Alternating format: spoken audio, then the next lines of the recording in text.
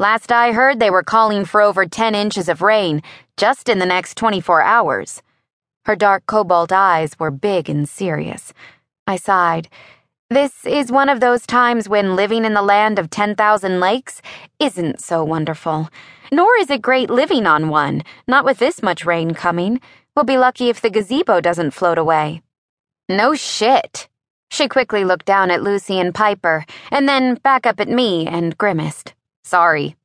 I rolled my eyes at her. Girls, ignore Auntie Alexa and her potty mouth. Mommy, you say that word sometimes too, Lucy said with a big grin. Okay, let's not talk about that right now, I laughed and turned to Alexa. So, are you closing the shop tomorrow? Alexa owned a cute little flower shop in town called the Twisted Petal. She had an amazing eye for detail and was magnificent at the designs she created. People called from all over the country to place orders with her.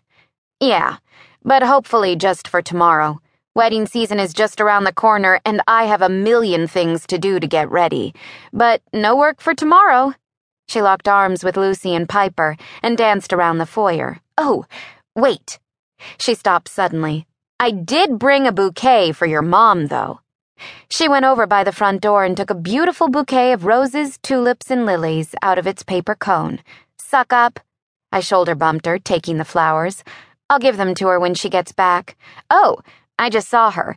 She was in the garage talking to Fred. Something about sandbags. Fred was our maintenance man who lived in the apartment above the garage. He helped my mom with most of the outside chores and various repairs around the property. He'd been there as long as we had. He and my mom worked well together, and I was ecstatic when the girls unofficially adopted him as their surrogate grandpa. They're probably freaking out over nothing.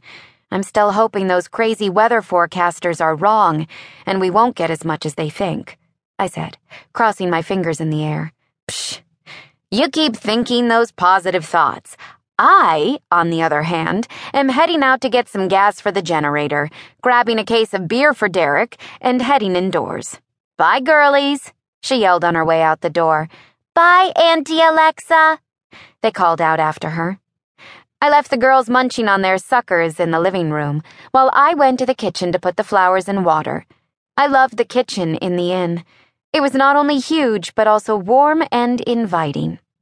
My mom made a point of telling guests to please make themselves at home, so she left the kitchen open at all times.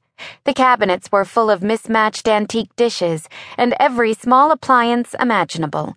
She also kept the larger-than-normal pantry stocked with all sorts of snacks and kitchen staples for people to use as they pleased. There were shelves in the pantry lined with mason jars full of fruits and vegetables that she had preserved. I had just finished putting the flowers in a vase when the back door flew open and Mom came in, along with a huge gust of cold air. Phew! It's already getting windy out there, she said, trying to close the back door with an armful of groceries. I set the vase on the island and hurried over to take the bags from her. Fabulous, I answered sarcastically. She glanced at the flowers on the island. Those are beautiful. Yeah, Alexa brought those for you. She actually just left. She said she saw you in the garage. Oh, right, she said. Fred and I were debating whether to put sandbags down by the shore or not. Did all the guests leave? Any problems? Everything was fine.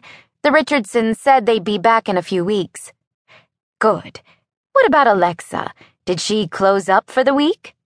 Not sure, at least for tomorrow. She stopped by to bring you those and get the girls sugared up for me. She had to go and get a few things for Derek, then she's heading in for the next couple of days. Derek was Alexa's husband.